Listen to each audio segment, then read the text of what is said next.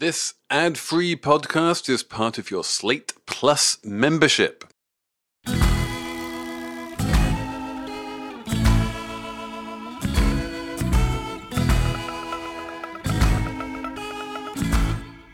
Hello! Welcome to the Enron 2 episode of Slate Money, your guide to the business and finance news of the week, in which the guy who was in charge of dealing with bankrupt Enron then became the guy who is now in charge of dealing with bankrupt FTX. His letter came out this week, and I am going to talk about it. I am Felix Salmon of Axios. I'm going to talk about it with Elizabeth Spires. Hello. And also Emily Peck of Axios. Hello. We're going to talk about all of the other parallels, Lehman Brothers, WeWork, Uber, I don't know, Theranos, lots of parallels in terms of business history of businesses going bust and trying to wonder, like, what were the implications of that and what could the implications of the FTX collapse be? We are going to talk about Joan Didion and her estate sale. We have a Slate Plus on Elon Musk and the way he's tweeting all of his CEO decisions. Is that a good idea? Find out on Slate Money. Okay, so for the second week running, we have to talk about FTX and SBF because there has been so much more news than we had last week. And I guess the place where we should start is probably the first day motion in bankruptcy court in Delaware, which didn't get filed on the first day like it normally does. It took about a week for John Ray, who's the new CEO of FTX, to even file the motion saying, like, this is why we're bust. And the TLDR is basically because it was a complete shit show. There was no accounting. There was no record keeping. Money just disappeared. No one knows where the money is. And, you know, this is the guy who was in charge of Enron. And he's like, Enron doesn't even come close to how much of a shit show FTX is. Right. He said, never in my career have I seen such a complete failure of corporate controls. Devastating. Yeah, I don't think I fully internalized how bad it was until I saw the quote unquote balance sheet that the FT published from SBF. That is not a balance sheet. It's something, but it was an Excel spreadsheet with some numbers scribbled on it and a couple of like notes to self. And yeah, and that was what he was going out to potential rescuers with, saying, hey, you know, we have $8 billion worth of magic beans, so can you lend against them? And everyone was like, no, we can't. And where's the actual money that people put in? But then the other thing we should mention was this absolutely wild interview that SBF gave to Kelsey Piper of Fox, where he was like, yeah, basically we kind of didn't have a bank account for FTX. So people would wire money to our hedge fund, and then we never really kept track of it. And then the money just kind of disappeared, and I don't know, shrug. You know, you're like, what? He was basically like the customer deposits were just in this big pile of money, and we didn't segregate them, and we don't know what was what, and some of it went to Alameda, and who knows? Yeah. What we did learn is that $1 billion that Sam Bankman-Fried, you know, the guy who's like, I can live on $60,000 a year and my job is to just give away all of my wealth, that he took a personal $1 billion loan from Alameda. That's just astonishing. I guess my question is now, as all of this becomes untangled, is how much of this was sloppy incompetence? Because it does seem clear that there was sloppy incompetence happening. That's there what John was Ray has said. A level of sloppy incompetence that was unprecedented in, you know, multi-billion-dollar companies. I think this is we can say relatively safely that never has a multi-billion-dollar company been run this sort of sloppily and incompetently. Partly because most multi-billion-dollar companies get that way by, like, you know, growing and you know, evolving and developing layers of management and stuff. And FTX just never did that. Right. And so we know that there was incompetence and sloppiness, but then the other question is, how much was self-dealing, fraud? How nefarious was this? That's the question I have. Well, when you're dealing with other people's money, which is what they were doing, other people were exchanging on FTX, other people were, investing money in FTX equity and all of that kind of stuff, then sloppiness is fraud. The sloppiness is the fraud. I guess you can ask, to what degree was it malign intent and to what degree was it just like, oh shit, we thought we were on top of it and we turned out not to be. But they didn't even really think they were on top of it. And, as Matt Levine pointed out in his column, on one level, apparently there were only like 4 or 5 people who knew about the secret transfers between FTX and Alameda. But on another level, like everyone who worked there knew how just batshit it was, how there was no HR department, no real accounting department, how, expenses would be approved by emoji and that kind of thing. No board oversight, apparently. Well, there was no board. There was an interview with, or it wasn't an interview, it was a profile on Sequoia's site with SBF in the early days of their funding that was just completely, fawning. And the person who wrote it just talked about SBF having this kind of magic aura that everybody wanted to be around. And they took the piece down because in retrospect, it looks awful. But when you consider that that's a big part of how the thing got funded in the first place is just, funding entrepreneurs off of vibes, it's not totally surprising that, he ended up where he ended up, I think. Well, I mean, let's be clear about this. That piece was published in September. It wasn't published a long time ago. It was published pretty recently. And Sequoia, were funding a very fast growing company, which was making, 40% profit margins on 100% growth on $250 million of revenue or whatever. Like there was real money in there. And there was, the business model made sense. Now, obviously, they didn't require audited income statements and balance sheets because there were no audited income statements and balance sheets. And obviously, with hindsight, they should have done. But what they thought was that they were funding like a genuine normal business. And I think on some level, they just kind of assumed that because he had so much respect on Capitol Hill, because he had all of these, as you say, fawning coverage in the press and all the rest of it, that he wouldn't just steal money from people and use it to invest in other stuff. Right, exactly. That is what we're talking about, to be clear. I think the idea that it was a complete fraud probably just didn't occur to them because he felt, and this is something that he went on to say in that amazing Vox interview, was that the way that he persuaded people that he wasn't a complete fraud was by using a shibboleth.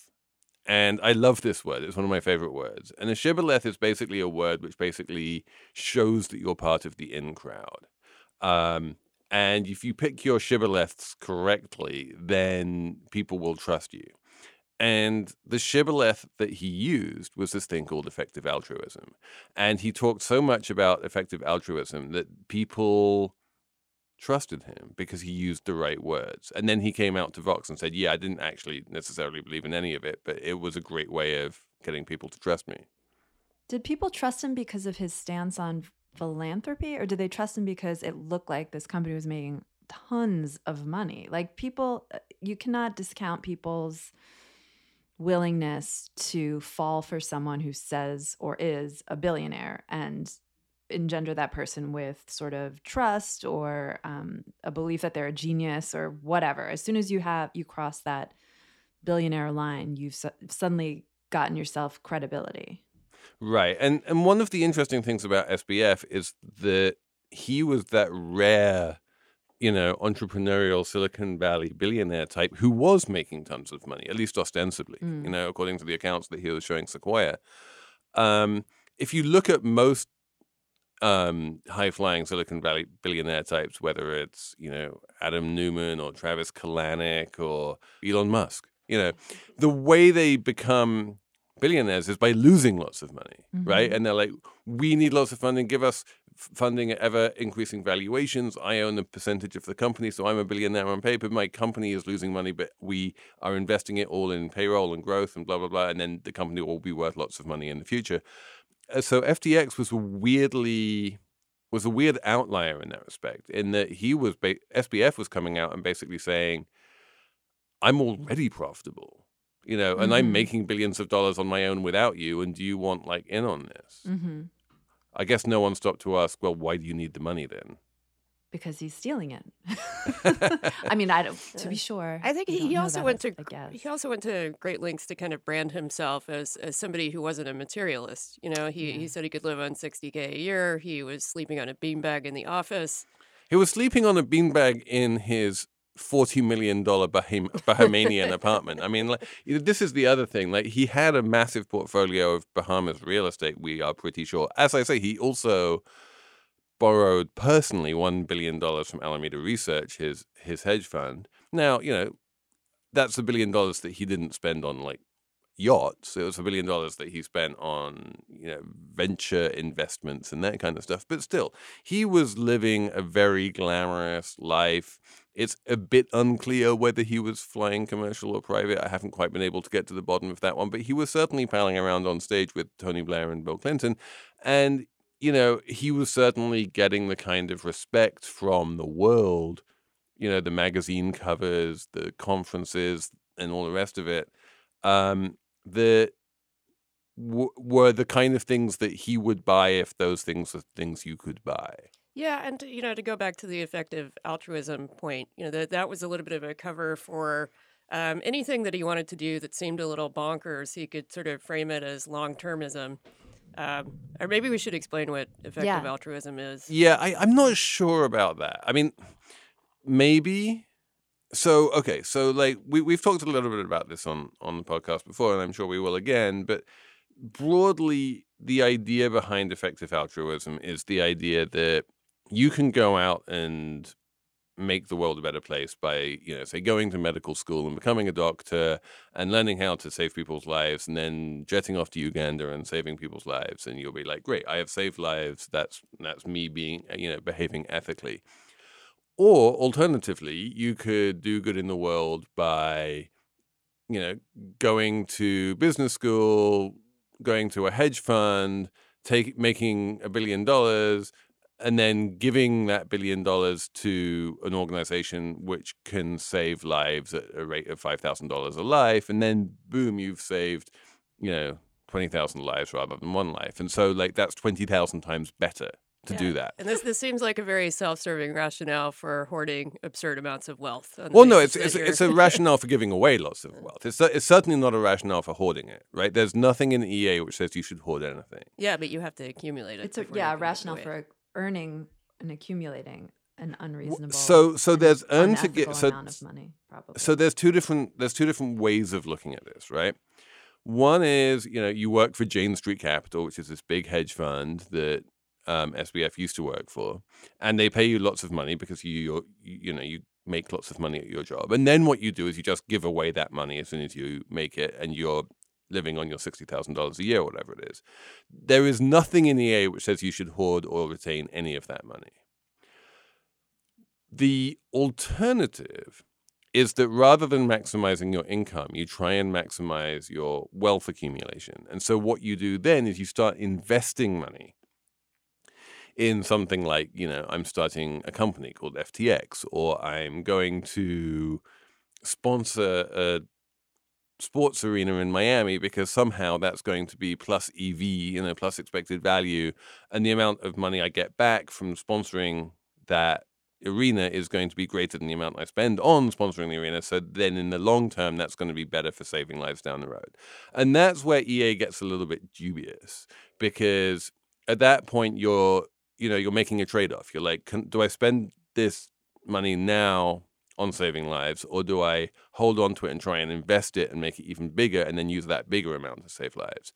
And the way that SBF thought about this, which was very explicit, and he said this in interview after interview, was basically, if I have positive expected value to my investments, I should always, because he has this linear utility function, which we won't go into.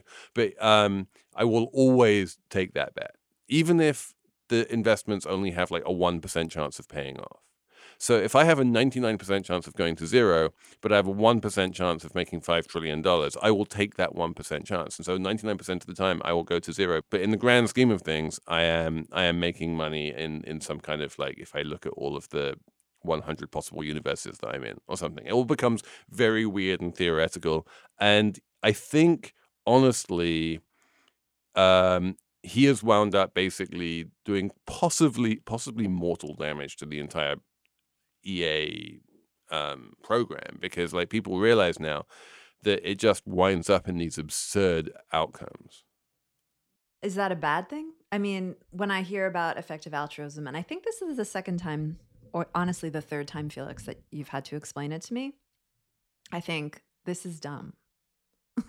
People should do good in the world themselves. They shouldn't excuse doing bad, which often is what they wind up doing to accumulate billions of dollars. No, by saying I mean, so to down be very the road, they're going to give it yeah, all but away. that's a little bit of a straw man, right? So the EA crowd has always been very clear that this is not some kind of utilitarian ends justify the means thing, But right? it is.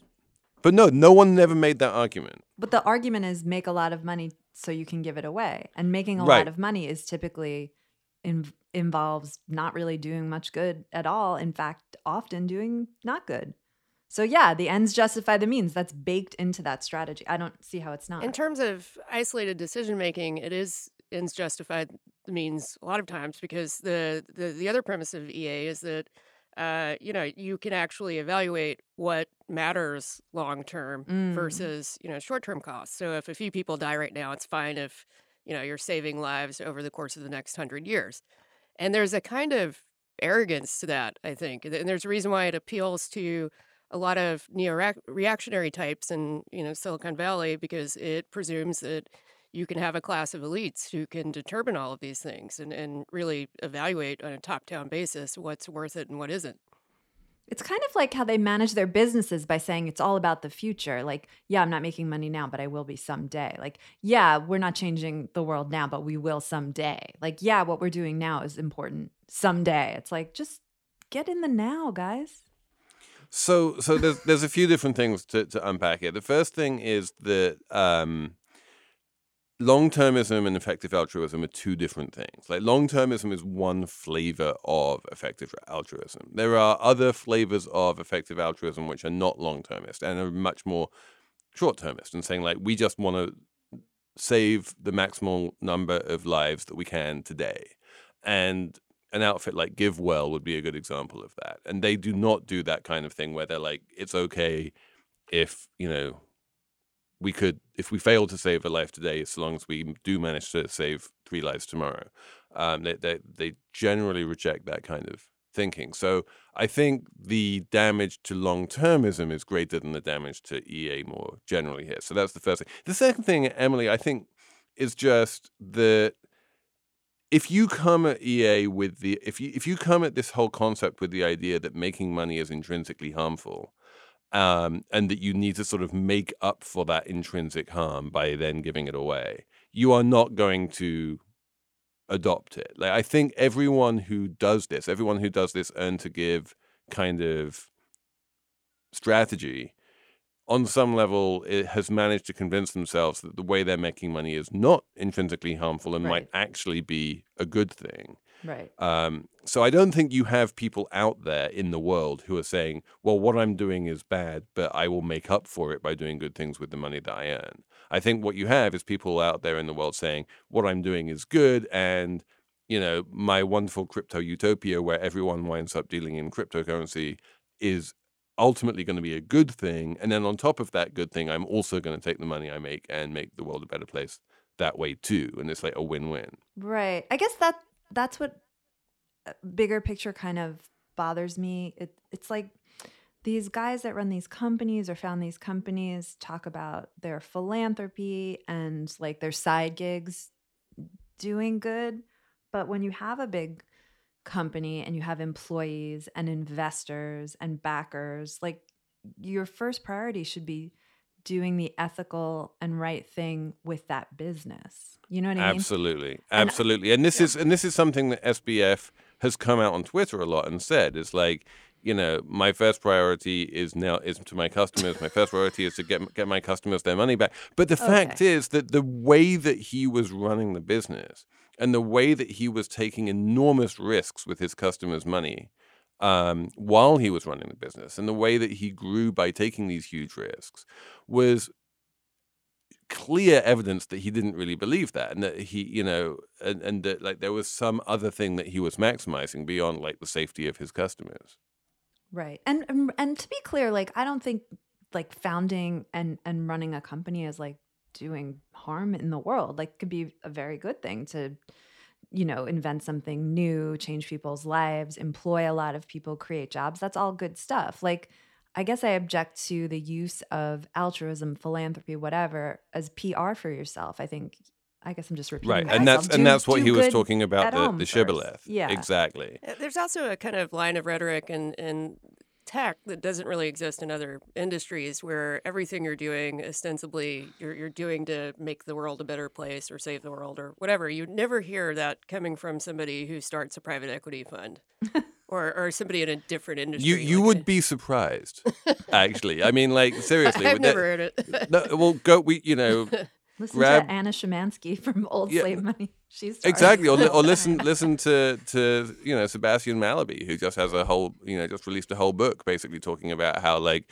the entire wealth of the planet and the reason why we're so better, so well off is because of the amazing genius of Silicon Valley and venture capital. Like these arguments do get made on a regular basis. Yeah, about tech and VC. I just don't. I can't think of another industry where people use that rhetoric as often as they do, and about literally every single product they develop.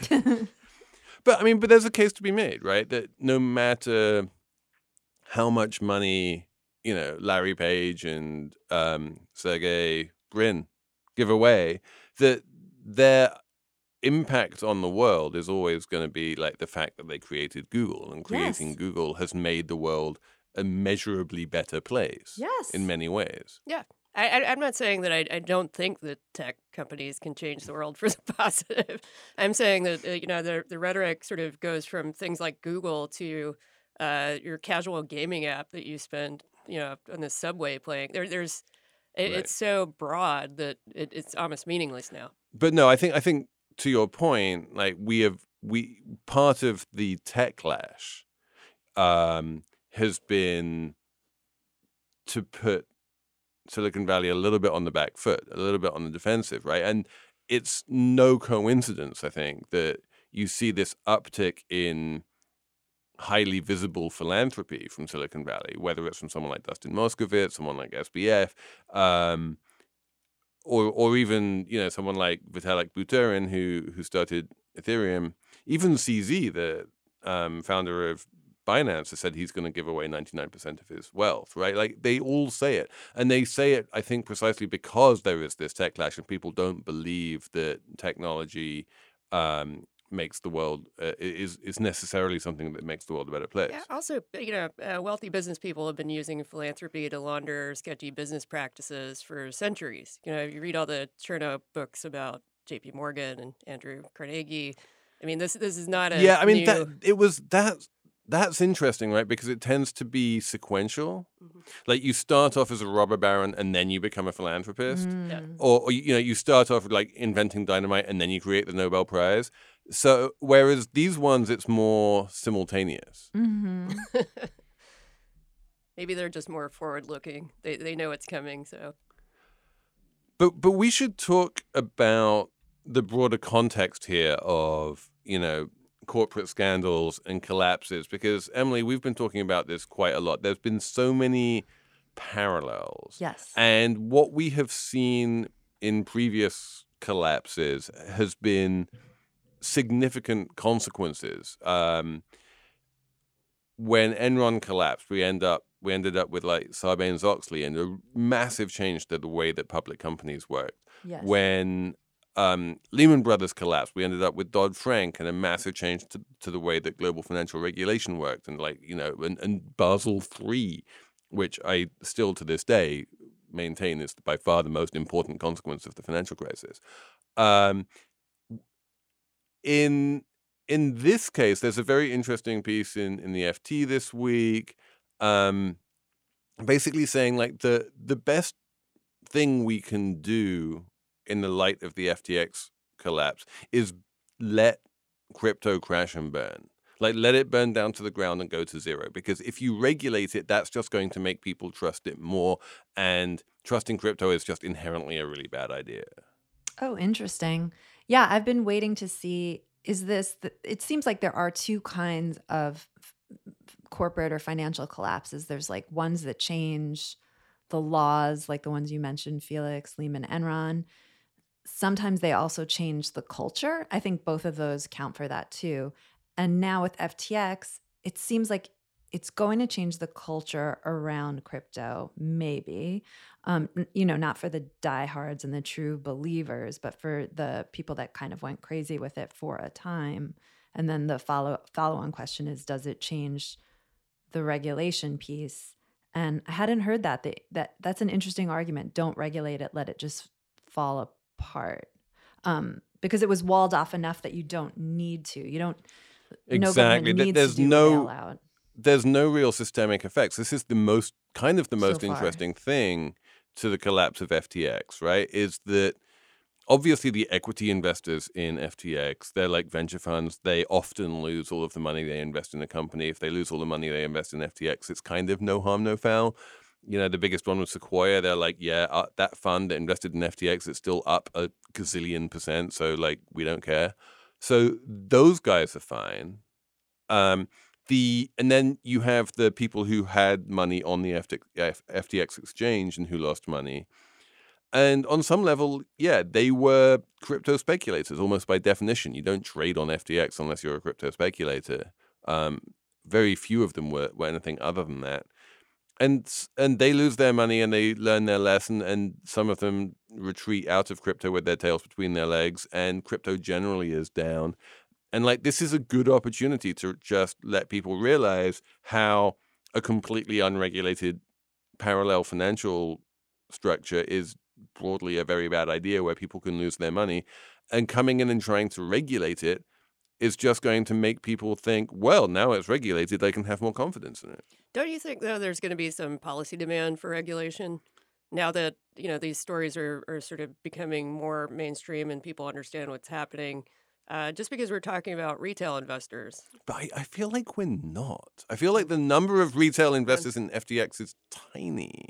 That's what I was thinking. Like in the case of Enron, that company had 20,000 employees. They all lost their jobs. So did everyone at the accounting firm associated with that scandal, Arthur Andersen. All these people lost their jobs, and a lot of them lost their entire retirement savings, and they were all over the media. With Lehman Brothers, I mean, we all saw the pictures of the people leaving the offices with their boxes and whatnot. Also at the same time, like the whole economy collapsed and a lot of people lost their homes, and it was very visible.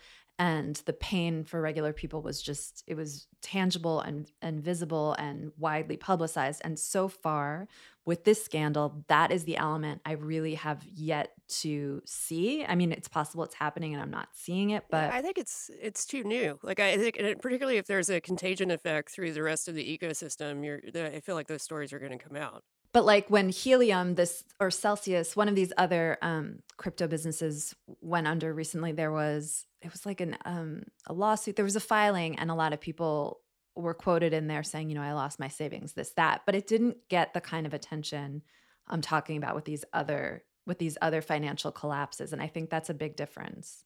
So the really big thing here is that if you lose money that you have put at risk, that's fine. If you lose money that you consider to be safe, then that's not fine. Yeah. The thing that we consider to be safe is like my paycheck, right? I go into work every day at Enron, and then one day I'm fired. And what's more, Enron forced me to put my entire 401k into Enron stock. And so I've lost not only my paycheck, but also my 401k. And that's terrible. And then on top of that, there are these massive liabilities. So like, people across California wound up paying thousands of extra dollars for energy because Enron was manipulating the energy market in California. And that's real harm done to real people with real money that they couldn't afford to lose. Yeah. What we saw in Celsius was just a little baby hint of some people who were putting, dollars into Celsius, and Celsius was promising a dollar return. They're like, we'll give you 15% return on your dollars. And they were going, oh, great. Okay. And then it all evaporated and they said, that's bad and I've lost my life savings. But there were relatively few people who thought that crypto was a great way to just make interest on dollars, right? The reason why people get into crypto is because they want to get rich by buying coins that go up in value. That is, by definition, risk capital. We have seen Bitcoin and Ether and all the rest of them go up a lot and go down a lot. We know they're risky. Everyone who buys them knows that they're taking a risk.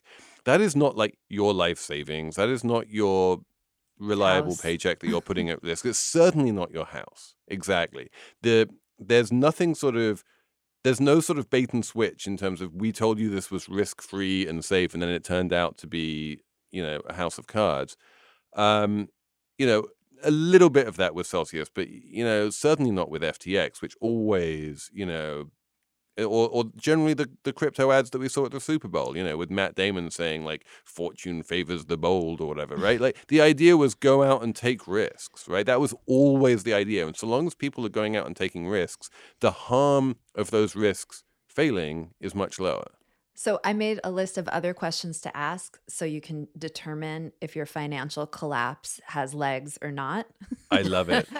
And the one was, of course, does the scandal affect real people? Then does the scandal come right before a recession? Then that's good. Your scandal has legs if there's a recession linked to it. Does the scandal lead to books? That's a regular scandal. Everyone writes a book about everything now. So that doesn't really count. But does the scandal lead to a movie? That's a systemic scandal, probably, especially if it's, a big hit movie. If you've got, I don't know who Brad the Pitt. star would be. Maybe a Brad Pitt. Yeah. And is there at least one colorful character that people know about as a household name? Then you've got something with legs as well. Is SBF that colorful character? I'm not sure. I asked some normal friends of mine and no one knew who he was. Michael Lewis has been embedded with SBF for 6 months. I feel like that alone. And he's selling the movie, right? So there's going to be a movie. Yes. But not every Michael Lewis character becomes a character. Like, not everyone is like a Moneyball. Like, there are the Flash Boys. I don't think anyone knows that. Can either of you name the CEO of IEX? No, you can't. Right. So I think with FTX, we're kind of like some of these questions remain unanswered. We'll have to see. To be determined if this thing, goes far. I think also it's just impossible to disentangle FTX from the broader crypto collapse, which has been going on for many months now. And it's pretty obvious that the proximate cause of the FTX collapse was the decline in crypto values, right? Alameda started taking directional bets. They lost a lot of money that way. They also bailed out Voyager and lost a bunch of money that way. People started pulling their money out. And of course, with any kind of bank run, that's always what causes the problem. It becomes self-fulfilling. And so, yeah, I think a lot of this is not, the FTX in that sense is maybe more of a symptom of the overextension and subsequent collapse of the crypto market than it is a major cause of it. Yes. But that can be systemic. That's Lehman. Like, I guess that is also Lehman to some extent. Yeah. It's like this is a symptom, and it also the one we haven't mentioned is LTCM, right? Which was the other big hedge fund that went bust. And that was very similar to Alameda in a way. It was taking these bets. There was a lot of leverage in there.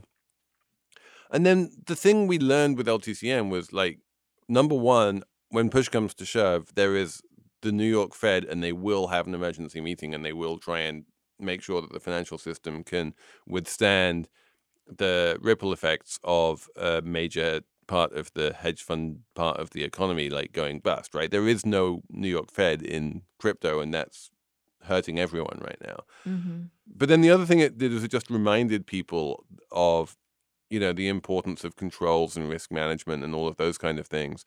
And maybe FTX will do that.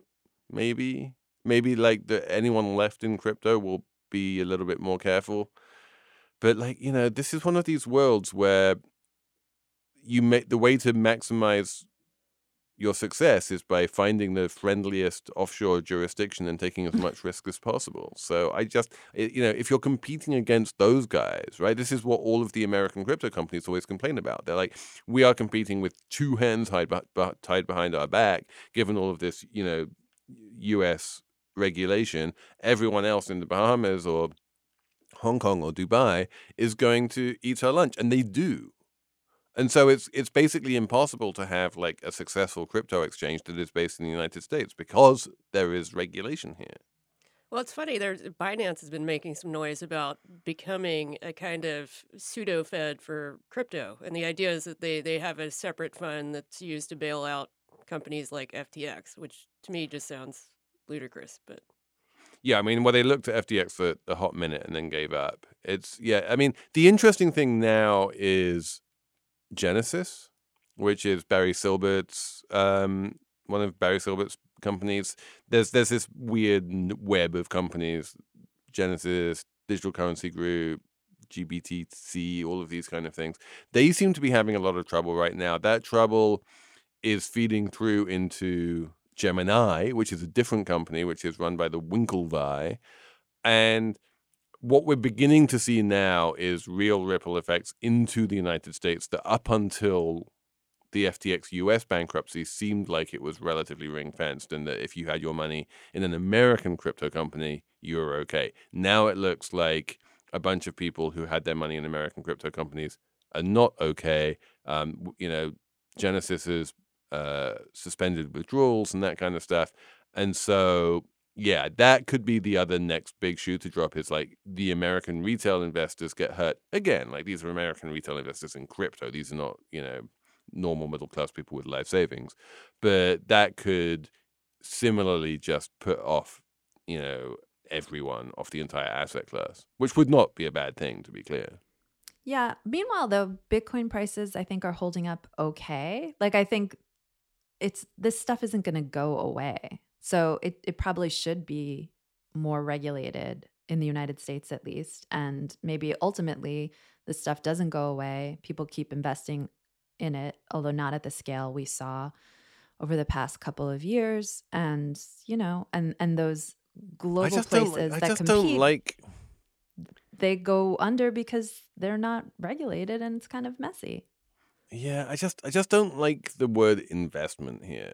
Right. The word investment kind of means that you're taking money and you're investing it into some project that pays some kind of returns. And, the best we can hope for in that kind of world that you're sketching out there is that people take their dollars and they hand them over to Coinbase or Robinhood or Cash App or one of those places that offers crypto. And they're like, convert this into Bitcoin. And then it gets converted into Bitcoin or Ether or whatever, right? Mm-hmm. Shiba Inu coin. And then what? That's not an investment. They're just sitting on a dumb coin, right? We had a whole season of Slate Money called Slate Money Swag, where we talked about these things, wine, gold, art, cars, sneakers, that kind of thing, which people buy in the hope that they go up in value. And you're like, that's not an investment, That's just like you're speculating on collectibles, and using the investment word for that as though there's some kind of intrinsic value. I think it's dangerous. What are your criteria for something constituting an investment? Because I think of the early days of Bitcoin, and people would talk about it like that a little bit, or as a hedge against inflation, or some kind of proxy for. Well, I mean, it's clearly not a hedge against inflation. Yes. Like the minute inflation arrives, like it falls off a cliff. But I'm saying this is the rationale that a lot of people used. So how do you distinguish between what you describe as, something you put money into with the idea that it's going up, but it's a collectible, versus an investment, quad investment? Just cash flows. Like if you're investing in something that has future cash flows associated with it, then that's an investment. You're basically buying those future cash flows. If you buy a bond, then that will pay you interest in the future in principle. If you buy a stock, there will be like dividends in the future, or at least you own something which makes money or loses money, but there are cash flows associated with it. If you buy a house, you can rent it out. These things count as investments. But Felix, isn't there so much of finance, even setting aside crypto, that isn't investments like you're saying? That's a lot of bets and derivatives and things like that aren't really Right. investing in anything. So But yes, whatever. but that's exactly my point, right? That people don't say I'm investing in derivatives, right? Okay, fine. Derivatives so it's are just semantics here. No, but it's a very important distinction. Is it? Derivatives are a zero-sum game. Mm-hmm. If I just buy a pile of puts and calls, I will wind up losing my money over the long term because there's no growth there. Like if the economy grows, the puts and calls don't do anything, right? It's just a zero-sum bet. I'm just gambling. making a zero-sum. Gambling. Yeah, it's like going to my local weekly poker game. Mm-hmm. Like money can slosh around from one person to another, but the total amount of money cannot grow. Mm-hmm. So that's not an investment. That's just a bet. Okay, it's not an investment, but it could still become part of the financial system long term, which is comprised of both investments and gambling that looks sophisticated. Well, the idea behind sophisticated gambling is that it serves a purpose, right? That if you're a farmer and you're growing wheat and you want to hedge against the wheat price falling, you buy one of those puts to make sure that you get paid off if the wheat price falls. Like the put is useful to you. It has utility. It's just not the business you're in. The business you're in is growing wheat. Gotcha. We've never talked about my oil contract, but that's okay. That's my gambling, I guess, or my futures. What's your oil contract? My futures trading. Is it my futures trading? People who get oil in the Northeast where I am, you can contract for a certain price that you agree to pay every month, and that's either a good deal or a bad deal. The price of oil could come down, and then I could look like my futures deal is bad, or the price of oil could go up and I look like a genius. Right now I look like a genius, by the way.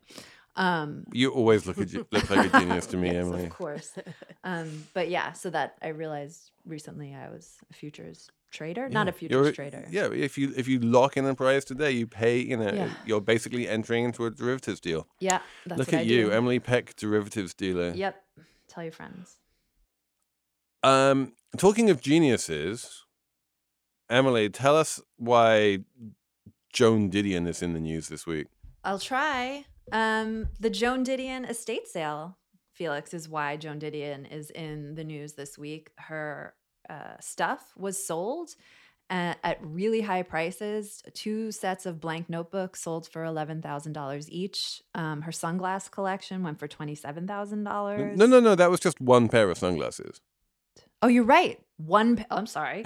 One pair of sunglasses went for $27,000. It was this sort of beautifully curated estate sale that a lot of people were paying attention to. Explain to me, Elizabeth, why people would pay $7,000 for a bunch of shells and stones from the beach just because those shells and stones from the beach happen to belong to Joan Didion. And also tell me, what are you going to do with those shells and stones from the beach once you've bought them? Yeah, this is just pure sentimentality. This is people putting a value on a writer who I think throughout her life was deemed, the sort of essence of cool and has an incredible body of work. So I don't think anybody's buying these things with the idea that they're going to appreciate or that they even need to be, preserved for history. I think the kind of people who can afford to buy the shells and the pebbles for $10,000 are the people who are going to display it in their home somewhere and show it to people. And a lot of them are probably aspiring writers or, publishing adjacent. I don't think that it's a kind of normal estate sale. It's really built around her legacy and the extent to which people feel strongly about her. Yeah. It's kind of like in Succession when one of the brothers buys Napoleon's penis.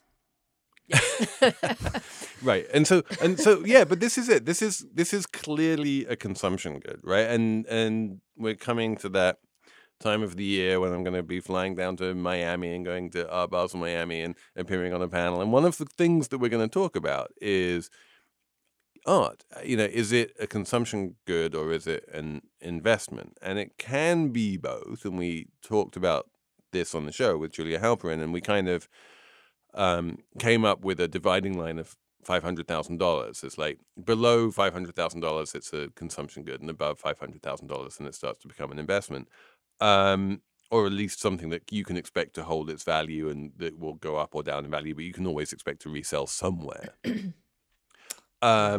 In the case of Joan Didion, like everything that sold for significantly less than that $500,000 range. So this is very much in the consumption good. No one, I think you're absolutely right. And no one was buying those notebooks thinking, I'll be able to flip these notebooks to a future Joan Didion stand. And I think actually a lot of people really, felt a bunch of tailwind just in the knowledge that the money would end up going to Joan Didion's favorite charities. It was a charitable donation on some level. Meanwhile, I was, when we were reading stories for this segment, I was reminded of the Elizabeth Wurtzel estate sale, which also happened recently. Elizabeth Wurtzel's like a Gen X writer. She wrote, what's the book? Prozac Nation, right? Yeah. In the 90s, it was a big bestseller. But then after that, she wasn't as successful as obviously as Joan Didion. And Corey Sika at New York Magazine went to her estate sale or watched the estate sale. And it was like the exact opposite of the Joan Didion estate sale. Things went for very little money. Her notebooks and pens and pencils was like $29 or something like that.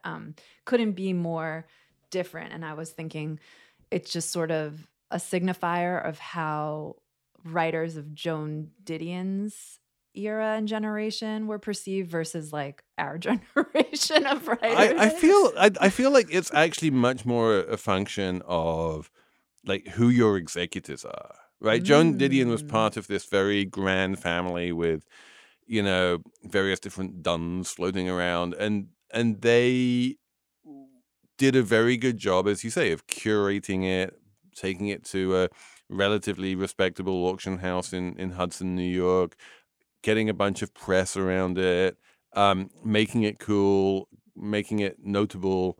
Whereas Elizabeth Wurtzel, she was maybe kind of divorced. No one was entirely clear. She was kind of estranged from most of her family. No one was there kind of saying, like, we can make a thing out of this. And there was just a bunch of random bits and pieces that needed to get sold off, and they just wound up getting liquidated. And a lot of it is marketing, frankly. Yeah, that's the point. It's all about marketing, how much money any of this stuff gets and the way it looks at the day of the sale.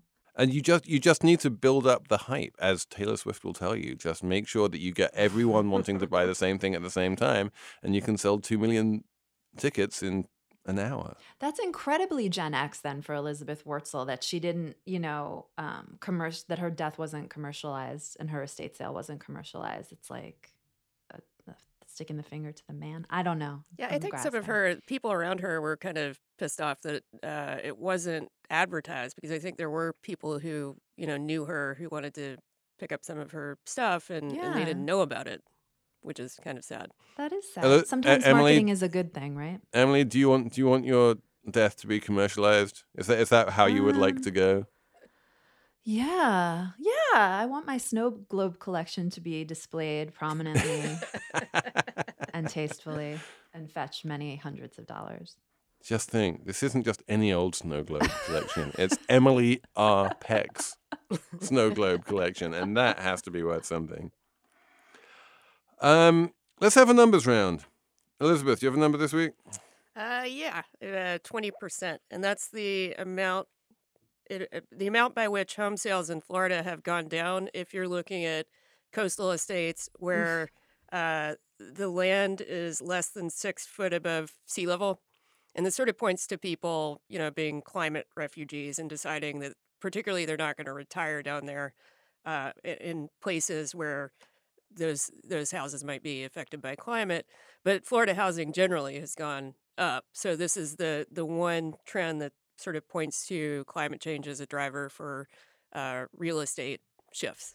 Yeah, and I think you can't get insurance on those houses too. Yeah, exactly. Getting insurance is almost impossible. My number is also a price change number, but this one is positive. It's plus 23%, which is the amount that New York City taxi fares are going up. If you hail a yellow cab in New York City, thanks to the Taxi and Limousine Commission, the fare you pay will now be 23% more than it was, a week ago.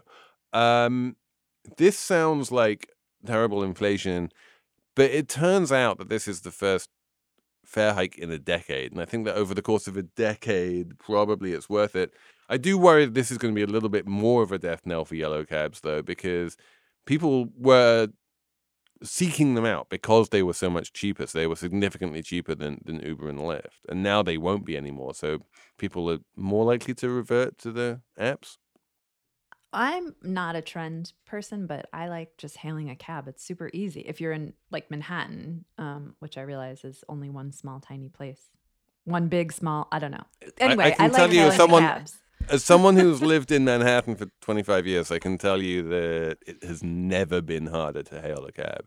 Every time I've been in, fine, I don't want to argue about this. But you can, but no, Emily lives a charmed existence. I don't know. And you can hail cabs. Times I've been able to hail cabs, no problem. And I prefer it to like taking out my phone outside on the sidewalk and like fiddling around. It's so much easier to just like wave your hand at someone. What's your number? My number is 60,000. That is the approximate number of train conductors and engineers who are voting as to whether or not to ratify a labor contract that was hammered out a few months ago by the Biden administration. Remember when we talked about a rail strike a while back? It still could happen. And on Monday, we'll learn if these 60,000 conductors and engineers voted in favor of this contract or not. And even if it's not, then the prospect of a strike is back on the table. So voting no doesn't mean you're voting for a strike, but it kind of makes a strike more likely?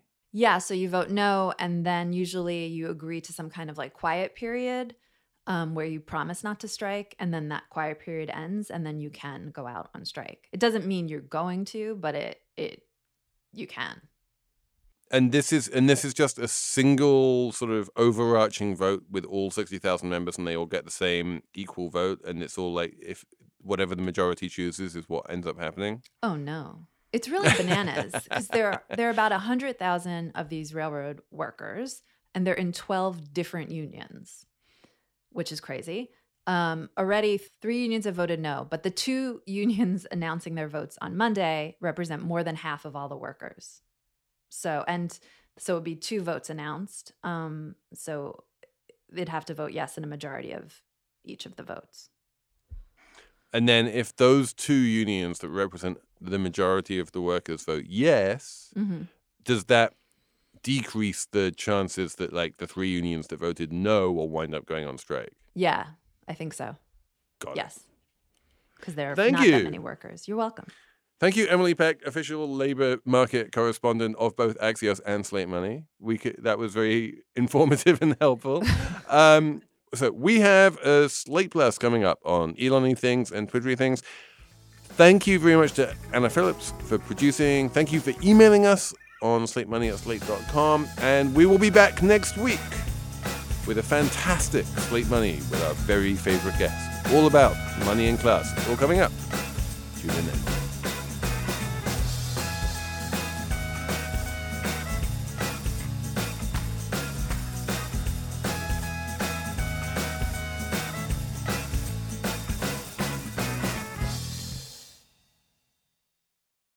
Elizabeth, you have a theory about Twitter. What is your theory about Twitter? I'm not sure I have a theory specifically about Twitter, but it's interesting. This week, Elon's most recent managerial decision was to give everybody an ultimatum, saying that if they were not prepared to be super hardcore as Twitter employees, that they could just leave, and he gave them a 5 p.m. Monday deadline. And not surprisingly, a lot of them just said, okay, I'm leaving. And so now the status of Twitter generally is further imperiled. But what I find sort of interesting about this, and this goes back to a little bit of what we were talking about earlier in the episode around big public scandals, is that both Elon and SBF have somehow continued to post through all of this chaos. And so we're just watching these managerial decisions get made in real time. And, 10 years ago, I feel like if you found out about a financial scandal, it would be because there was some reporting, or a short seller would bring it up, or a whistleblower, or there would be some regulatory enforcement. And now you just watch SBF and Elon publicly announce exactly what they're doing, and probably against the advice of their lawyers. Yeah, I think that's really true. I mean, and it changes the perception of the crisis, especially with Twitter. Because, I mean, to me, like when someone takes a company private or takes over a company, a lot of the stuff Elon Musk is doing does typically happen. I've been at companies that have gotten bought out or whatever, and a lot of people get fired, and it's a little bit chaotic, and there's a lot of angry people talking behind the back of the new owner, doing all the things that are happening out in public view now with Twitter. So I sort of wonder, like, Elon Musk gets a lot of criticism, but in a lot of ways, he's just pulling out a playbook that is actually pretty typical and familiar in a lot of ways. But the difference is how it's just all out there in public, and there's no trying to hide it or anything. I feel like it's worse. There's he tweeted something last week about firing all of the product people because he thought the engineers could do everything. Oh my And to God. me, that's a sign that maybe he's out over his skis. Yeah, I mean, I don't think you're going to get a lot of pushback if you say, like, literally everyone agrees that he's, I mean, like he's done an incredible job of destroying, a huge part of the Twitter infrastructure much more quickly than anyone anticipated, with massive negative consequences. The exodus of advertisers and therefore of revenue has been way bigger than anyone anticipated. He was like coming in to increase revenue, and instead he has decreased revenue. The institutional knowledge has disappeared. A lot of the important, people keeping the lights on basically have left. People are saying that Twitter's going to die and it's all his fault, and that is probably true on both counts. You think it's going to die? And yeah, I do think that this whole idea that you tweet all of everything that you're thinking as you're thinking it, is a very Elon thing. And it's kind of an SBF thing as well, but it's definitely an Elon thing. And he was, he's always loved that instant feedback he gets, that dopamine hit he gets from having all of that interaction on Twitter. And he might be killing the company, but boy, is he going out in a blaze of glory if he does. I think his problem is that he assumes everybody else uses Twitter exactly the way he uses Twitter.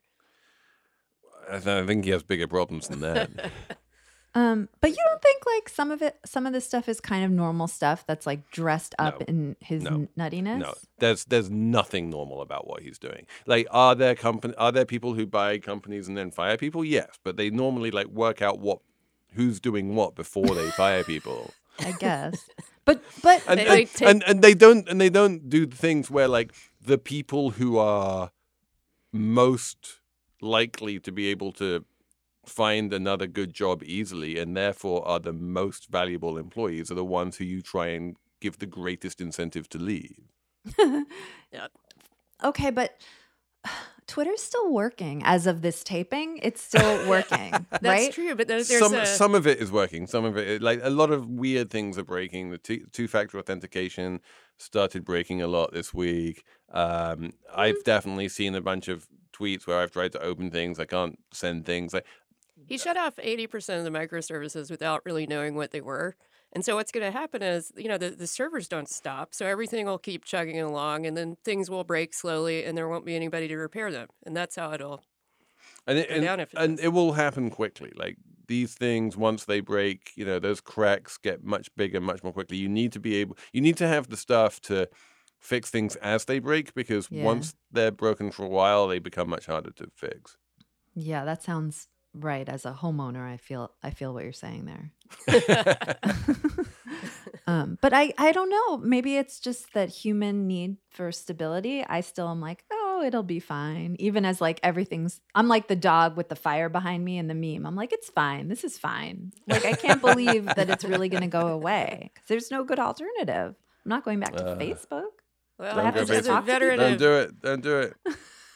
as a veteran of GeoCities and MySpace and Oh, yeah. Tumblr and whatever else, Aw. I think we'll be fine longer term. It'll just be another platform that emerges.